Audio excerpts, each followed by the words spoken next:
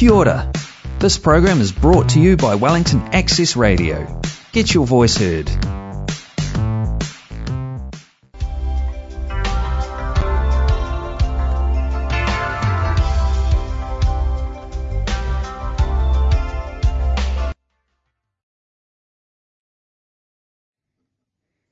Kia ora, no mai haere mai ki te huina o Pōneke AA on Air.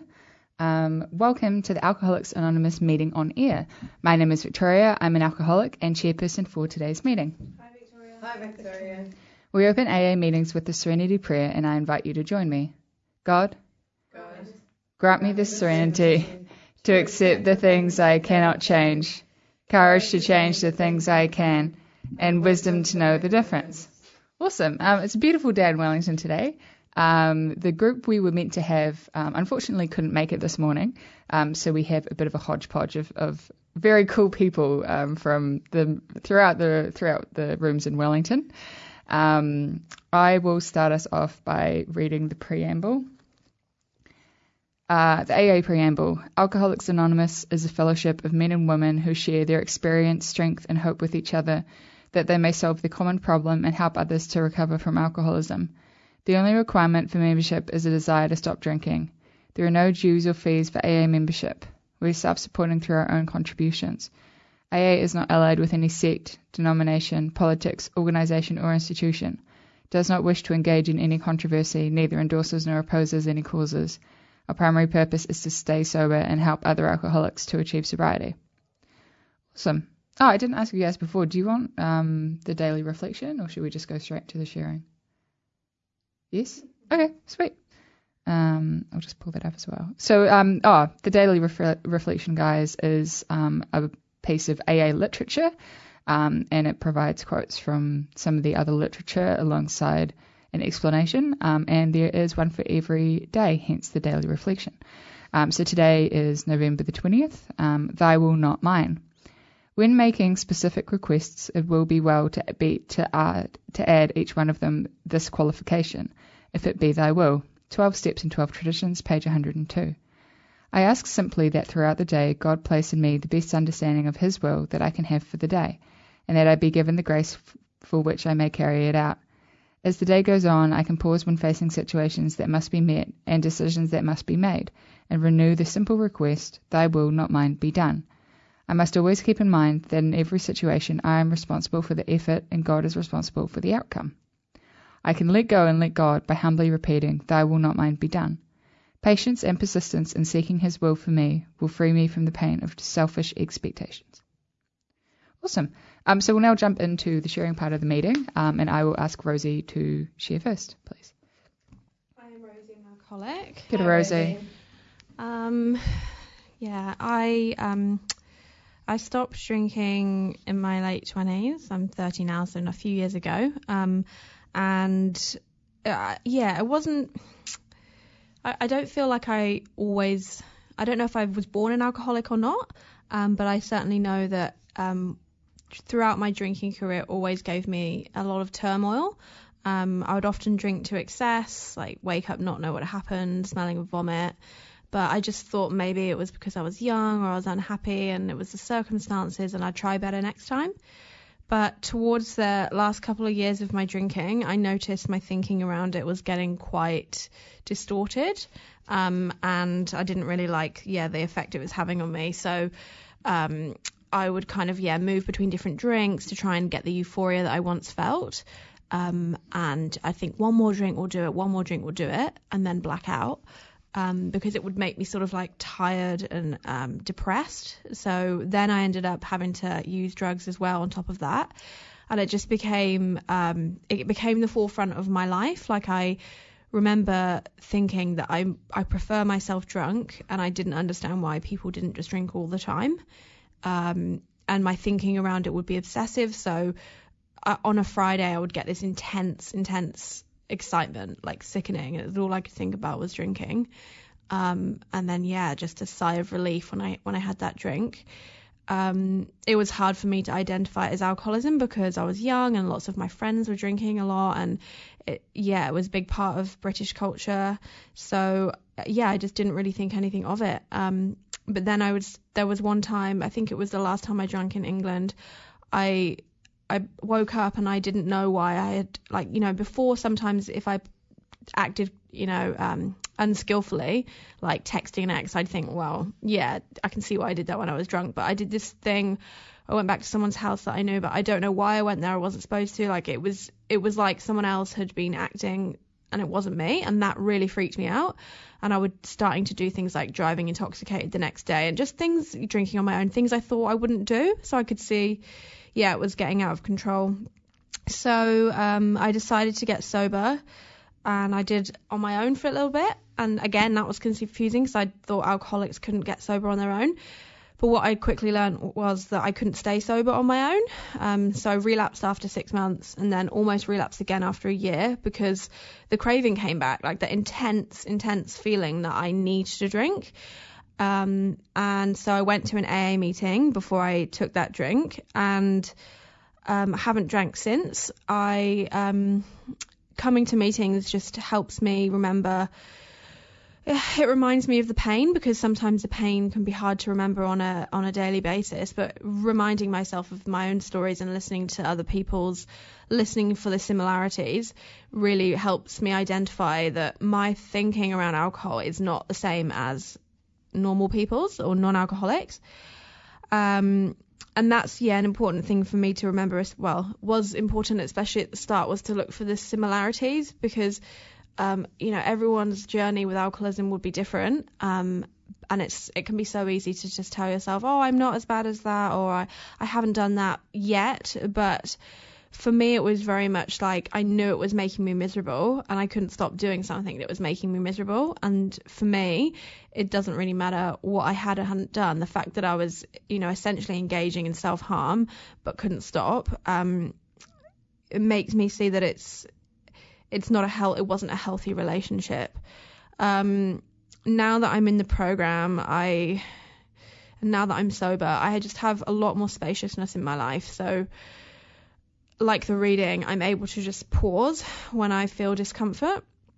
And a lot of my drinking, when I look back, was because I felt uncomfortable in my body, and that would make me want to search for something to relieve that, and alcohol was a good way of doing that. So now I'm able to kind of take a step back most of the time and take a deep breath and say, okay, is this something I can control or have an influence over? And if not, then I just need to keep my mouth shut or step away.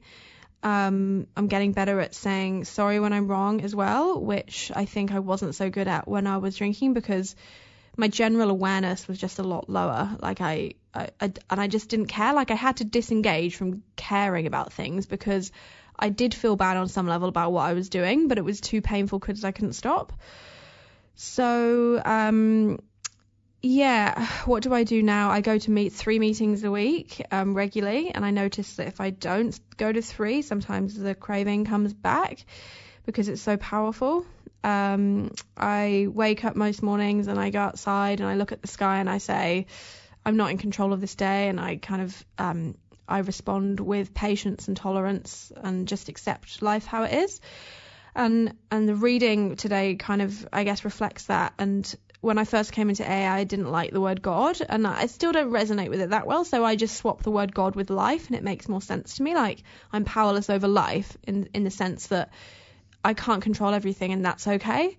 And I meditate regularly, and that kind of keeps my mind less busy and helps me to cope with things, because otherwise I can get overwhelmed and then want to self-destruct.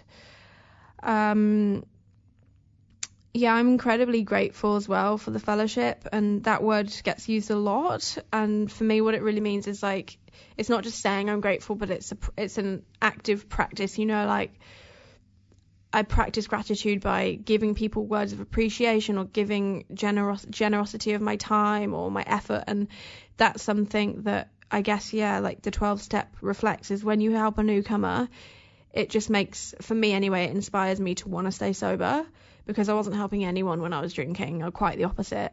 But when you know you've had a positive effect on someone's sobriety and well-being, it's incredibly inspiring. And when someone helps you in that way as well, it gives me a feeling that it's definitely not the same as intoxicants, but I much prefer it. Like, I don't have huge highs and huge lows now, but I still have a lot of things in my life that are worth living for, and that's all down to being sober and being in the program. So thank you. Thanks, Rosie. Thanks, Rosie. Just a reminder, you're listening to the Wellington Alcoholics Anonymous meeting on air, and we're broadcasting on Wellington Access Radio 106.1 FM. If you or someone you know can relate to what's been shared in the meeting today and you'd like to reach out, if you live in New Zealand, you can go to the website www.alcoholicsanonymous.org.nz.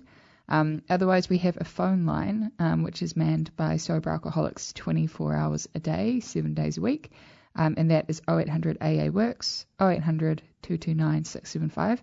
If you're listening somewhere else, Google is your friend. I would suggest looking up AA in your country. It's available almost everywhere. Okay, and now I'd like to ask Rebecca to share, please. Thanks, Victoria. I'm Rebecca. I'm an alcoholic. Hi, Rebecca. I've really related to the sharing this morning. When I guess I've been thinking quite a lot recently about how I explain my drinking story to someone who doesn't maybe doesn't really understand alcoholism, or has only known me in sobriety. And I guess the thing is that 7 years ago I was toward the end of my drinking, and I was kind of what I call bourgeois homeless, which I still had people who would let me stay at their place, but I was not really in a situation where I could get a tenancy. Because I had a real tendency to drink the rent money. I'd been through the tenancy tribunal quite a few times. Life was getting quite difficult. I was racing towards being unemployable. I worked in hospitality, but was doing a lot of dangerous and dishonest things. I was an active alcoholic with keys to a pub, and I would sit there late at night by myself and drink my, my boss's booze without paying for it. I was miserable. I was unhealthy, and I really was just on, is like on one of those hamster wheels where I had no choice over drinking. I had to do it, and I couldn't see any way out of it. I think I had some understanding that I couldn't stop drinking. And that I was trading off things, sort of over a number of years that it took for me to get to that point. I'd kind of made these sort of reconciliations. I'd kind of gone, I probably won't. I'll never have a family because I drink. I'll never. I probably won't really have a relationship, a healthy one at least, because I drink, and all these things that I certainly didn't think I'd ever own property or have a particularly exciting or responsible job, and I just let all these things kind of just fall by the wayside because I drank. And it took me quite a long time to fully see and understand how much I'd let alcohol dominate my life. Right towards the end, I think I I'd borrowed $60 from a hooker so that I could pay my rent, and then gone to the pub and spent it on alcohol. And I did have a moment where I thought, I just can't do this anymore, because I am right back at the point where I was a few hours ago, where I was scrounging for money to pay my rent because I drank my rent money. I just had a moment where I looked at myself and I thought, well, this is pretty pathetic. When you sort of go back and ask, well, how did I get there? I don't know. That there, I think there are so many different paths that we take to finding ourselves at our rock bottom or lowest point, or some people refer to it as the jumping off point. I was I grew up in a well-educated family, and wasn't perfect. I was quite an unhappy child, and there were, most families are dysfunctional if you go looking for it. But, I was given lots of opportunity. I was pretty good at quite a few different things, but I always felt awkward, and I had a lot of difficulty getting on with my peers. I didn't quite feel ever like I fitted in. And when I was a teenager, I discovered drinking, and that sort of made things heaps easier. I'm not sure that necessarily made me feel like I was at one with the people around me, but I think maybe it just made me not care and I could get through all those things. And that sort of space in between, I guess, I used alcohol for everything, and never developed the skills that some people just kind of naturally seem to have. So when I came to my point where I thought I have to do something about this, and decided to go and come to AA and try to get sober. We have this thing, once you take the alcohol away, the reality of your situation can be, the clarity rushes in, and it can be quite overwhelming. Sort of going, wow. We often say, oh, the good thing is that you get your feelings back, and the bad thing is that you get your feelings back. So, at the age of 36, I had to learn to deal with my emotions and manage them, and I had to do all the sort of general work to get my life back on track. And I got some second chances. There were people out there who saw what I was trying to do and helped me along the way. And I'm incredibly grateful for that. Second chances aren't that common. I really value it. People did give me a go.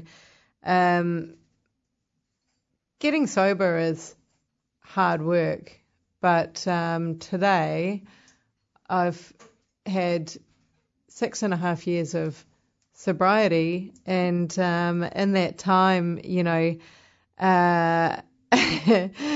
sounds funny, but in that time, I've brushed my teeth every night before I went to bed. I've eaten breakfast every morning before I've left the house. And, at the start, it was really simple things like that were achievements for me. I've gone back to university and I've just completed a degree. Or just about it. I haven't got the paperwork yet. I have stable employment. I have a safe, warm place to live. I still feel fear when I fill out a tenancy application, but they get accepted now. I have people who will act as a referee. Where 7 years ago, my own parents didn't really want me to stay with them, and now we have grown closer and have a loving relationship. I don't feel that intense social awkwardness that I used to feel. And I found in my life all the things that I wanted that I had been looking for in the bottle. They're all there in my sobriety. I have a deep satisfaction with my life today. I'm not happy every minute of every day, and life has its ups and downs, but I feel satisfied with my life. It's something that through following the program of AA, I've been able to build this new life that I really want to live. And I've, had a fellowship grow up around me of people that I want to share it with.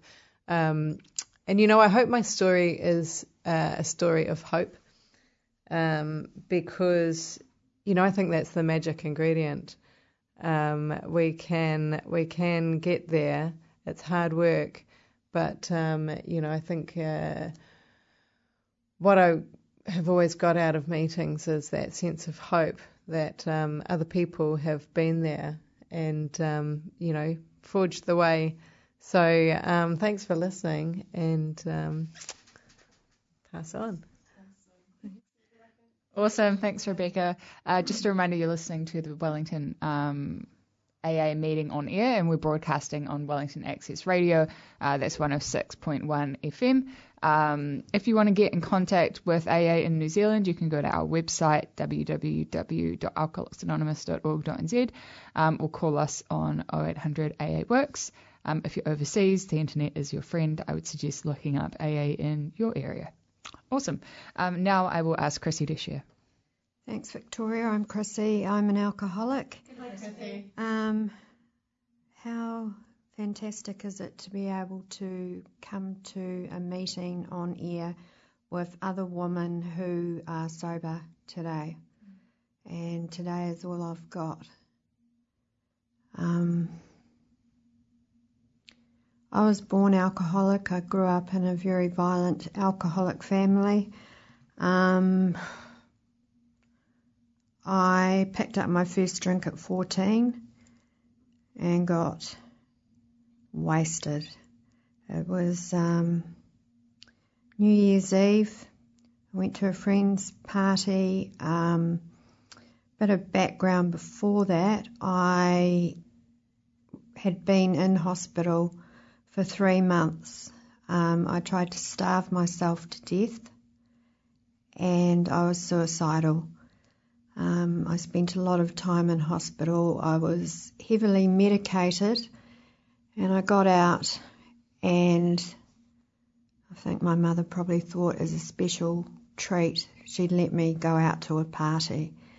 And all the kids were downstairs with non-alcoholic punch, and all the adults were upstairs. And the friends' older brothers had put bottles of spirits in the punch, and all my friends were taking sips of it, and, one sip, oh, I'm drunk, oh, I don't like it, oh, it's alcohol. And I just drank it and drank it and drank it. And I was always the type that would hide in the corner, and I'd prefer to read a book than interact with other people, But there I was, dancing around, acting like a maniac. I threw up on the white carpet, and the mother came down and someone took me home, and I threw up in the car. And I had to share a bedroom with my sister, who was 9 years younger than me. And so I divided the room up in bits of string because I didn't want her touching any of my stuff. And I came, and I can kind of remember it. I was so drunk and so sick. And I tripped over the string, and a big bookcase came down, and my sister was crying, and my mum was a solo parent of 4 children. And, oh my God, she was furious. She gave me the bucket and a drink of water, and the next morning she started vacuuming early in the morning in my room, and my head was pounding. I was still dry reaching. She was so angry. She said, "You remind me of your father." And that was my first time of getting drunk. It was crazy. Fast forward 2.5 years, I got expelled from school. I met boys who lived in a flat across the road from school. They'd drink and smoke pot and smoke cigarettes, and I used to go there before school, at lunchtime, after school. It was 1981.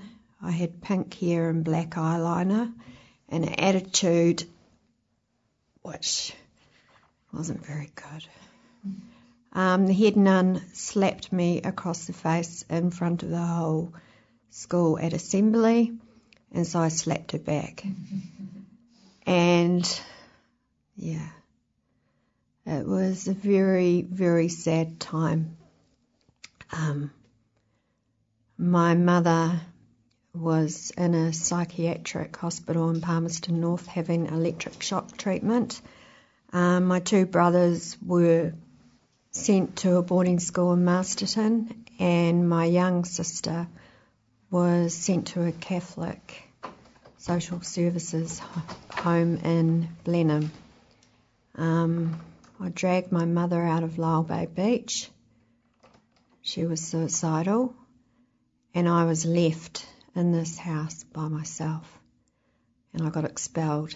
And I had such resentment against Catholics and religion and God, and, you know, if there was anything good in this world, you know, this stuff wouldn't happen. So a friend of a friend had a friend who was a hairdresser who was looking for an apprentice, and I thought, yes. And so I went into the hairdressing world, which was pretty crazy in the 80s, although everyone probably says that. Lots of drugs, lots of alcohol, lots of partying every day, every single day. I hung around with older people. I ditched the school friends, and I went my own way. And my own way took me to psych ward on more than one occasion. It took me to the place where I just wanted to kill myself. I had no idea that if I didn't pick up that first drink, then my life wouldn't be how it was. Took lots and lots of different medications, lots and lots of different relationships. There was nothing that I wouldn't do, because I wanted to fill this hole in my soul with what my head told me was going to fill it. And I was completely wrong. Completely wrong. I don't have to drink today because I put recovery first. I suffer from a disease and it's in my head. And I process alcohol differently from other people. A normal person can have a few sips of wine at dinner and then have a cup of tea. I've never understood that. Once my thinking takes me to that thought of having a drink, It's not one drink. I've never had one drink. It's getting rid of this thirst for something. Nothing else can fill me with the feeling that alcohol gives me. When I have that first sip and I feel it going through my body, then I have the next sip and the next sip. And I can't stop until I'm passed out. And then I have to drink more. I get the withdrawals quite quickly. I start shaking and my head starts racing. It won't stop. I can't sleep. I can't eat. It's just so horrible. So horrible. And I have to remember that. For me, I have had to take naltrexone and Antabuse to get me through those first few months of not drinking. I haven't had a drink for quite a few years. 6.5 years. And my first AA meeting was in 1996. I was legally sanctioned to a treatment centre where I came to an AA meeting and found out that I suffer from a disease. And I felt much better about that, much better. So my periods of sobriety have ranged from 6 months, 9 months, 2.5 years, 3.5 years. I always wanted something, at the end of a period of sobriety. I'll stay sober until I can do this. I'll stay sober until I get that. And these days I have no expectations. I put recovery first. I have faith in a higher power, God of my understanding, which at first was a group of drunks. Then it was good, orderly direction. And now it just is. There's something out there that's bigger than me that keeps me sober, despite myself. I have no interest in picking up another drink. My life is so good. I remember I used to do experiments and I'd write down when I'd relapse. I'd go a couple of weeks without a drink and then I'd relapse. It was always a full moon.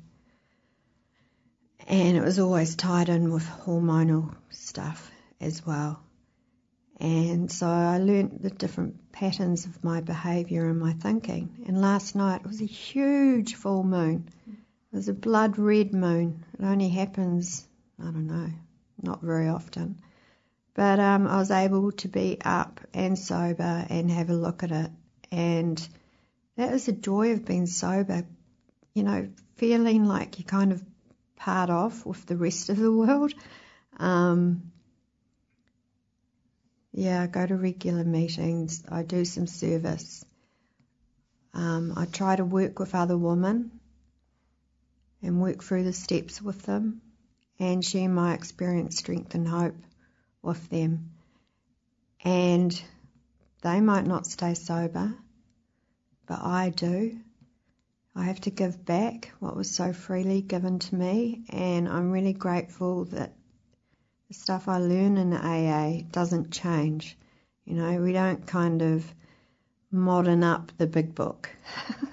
We don't change the things that we do and we say. The formats stay pretty much the same. Each group is autonomous, so I have a home group and we decide, basically what we want to do. And it's not just me by myself, which it always was, People would say, how are you?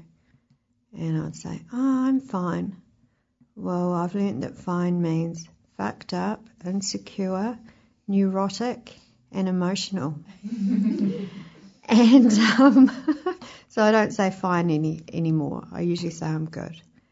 And for people who know me well, I'll say, well, I'm, feeling that I don't want to pray at the moment. I'm feeling like I don't want to go to AA meetings. I'm feeling like I don't want to do anything that's suggested.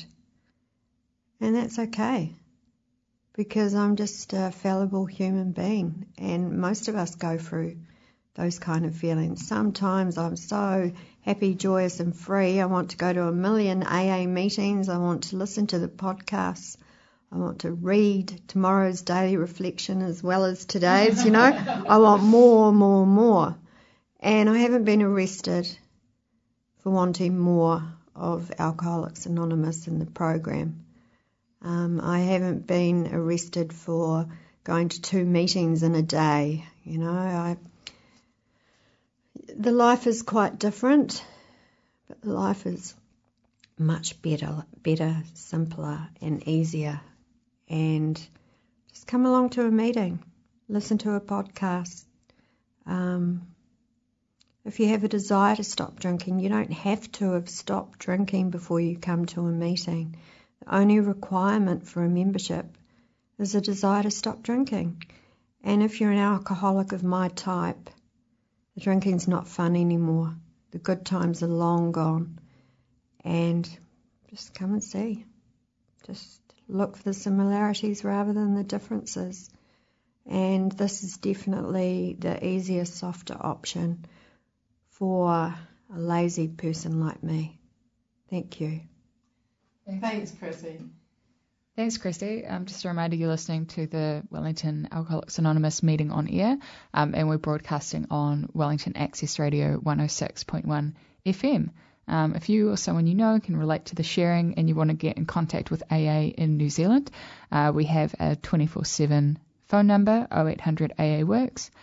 You can also go to the website www.alcoholicsanonymous.org.nz. There you can find this really great meetings list. It's an interactive map. You can put in your location, you can put in the day, and it'll show all meetings in your area.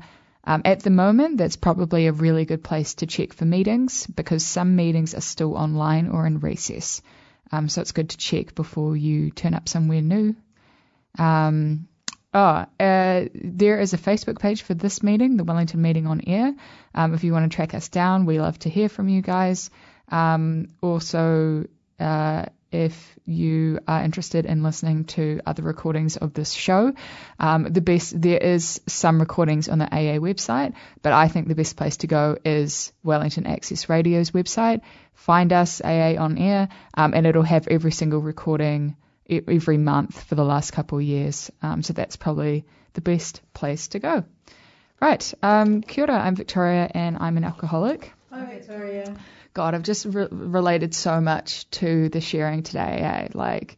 I find that I actually tend to cry more in this meeting than any other meeting because it's this kind of longer format. You just get to hear people's stories, and it's just, it just hits hard. And I think part of it too is that, one of the reasons that I love AA is because when I got here, I was so used to people telling me what my problem was. I was used to people telling me what to do.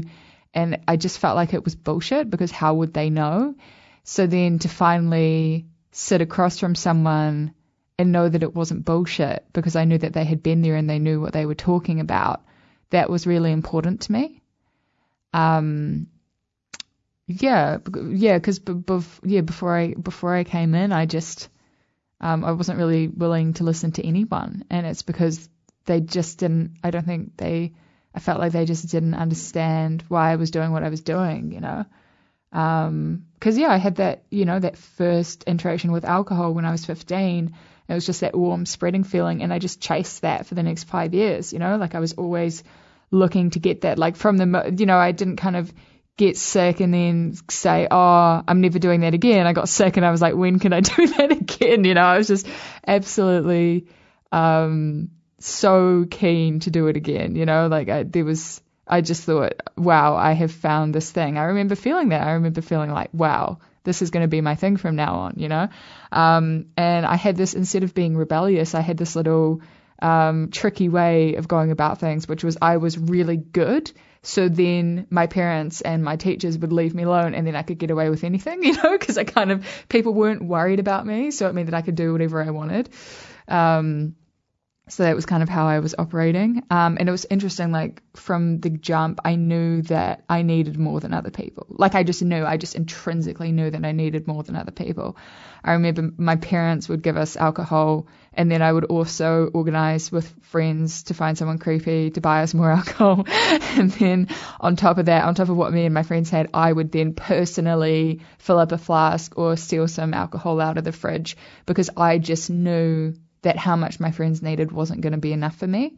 And I also just straight away had a fear of running out, and that stuck with me. But it all kicked off pretty early on. It didn't kind of develop over time. All of that stuff was there from the very beginning. And also quite early on, I knew that I didn't just want a couple of drinks.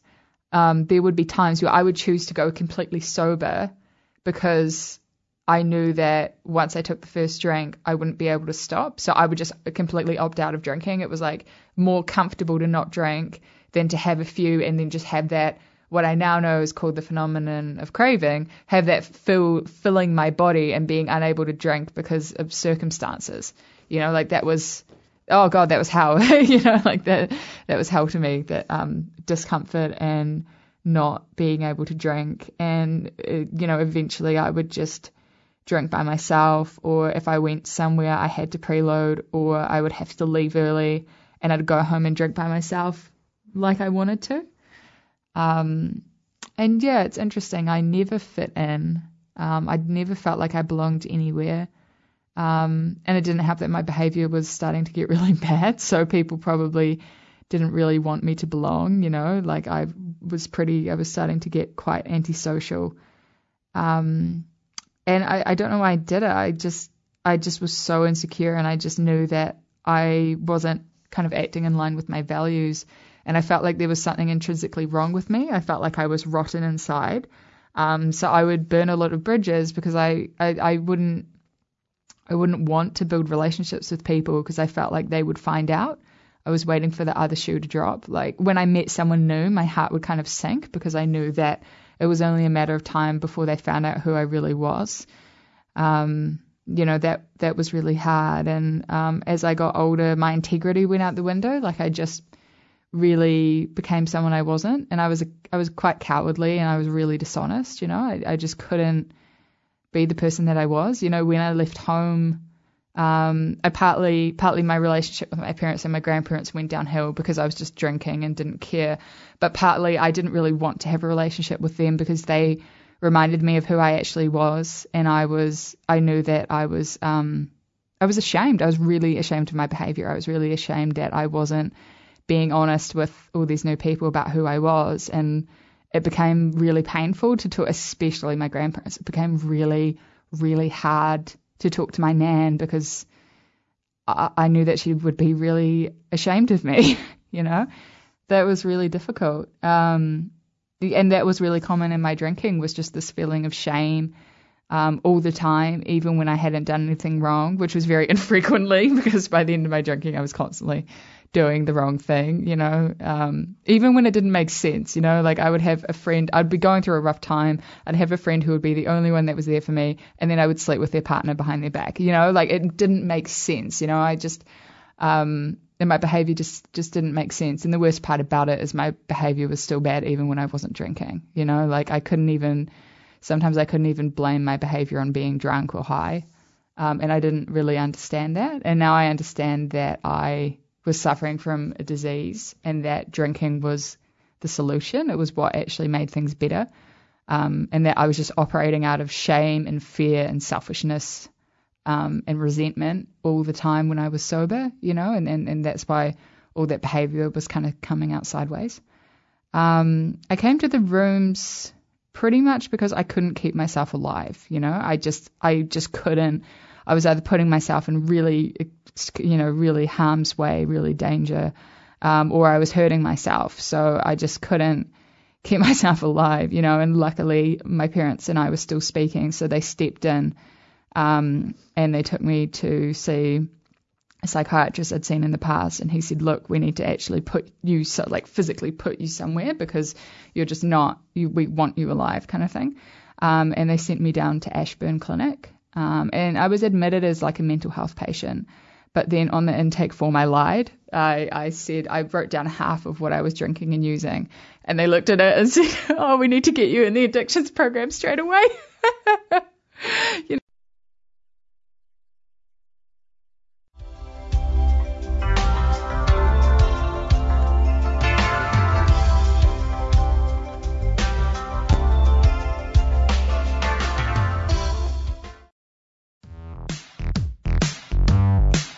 That program was brought to you by Wellington Access Radio. Get your voice heard. Thanks New Zealand On Air for funding accessmedia.nz.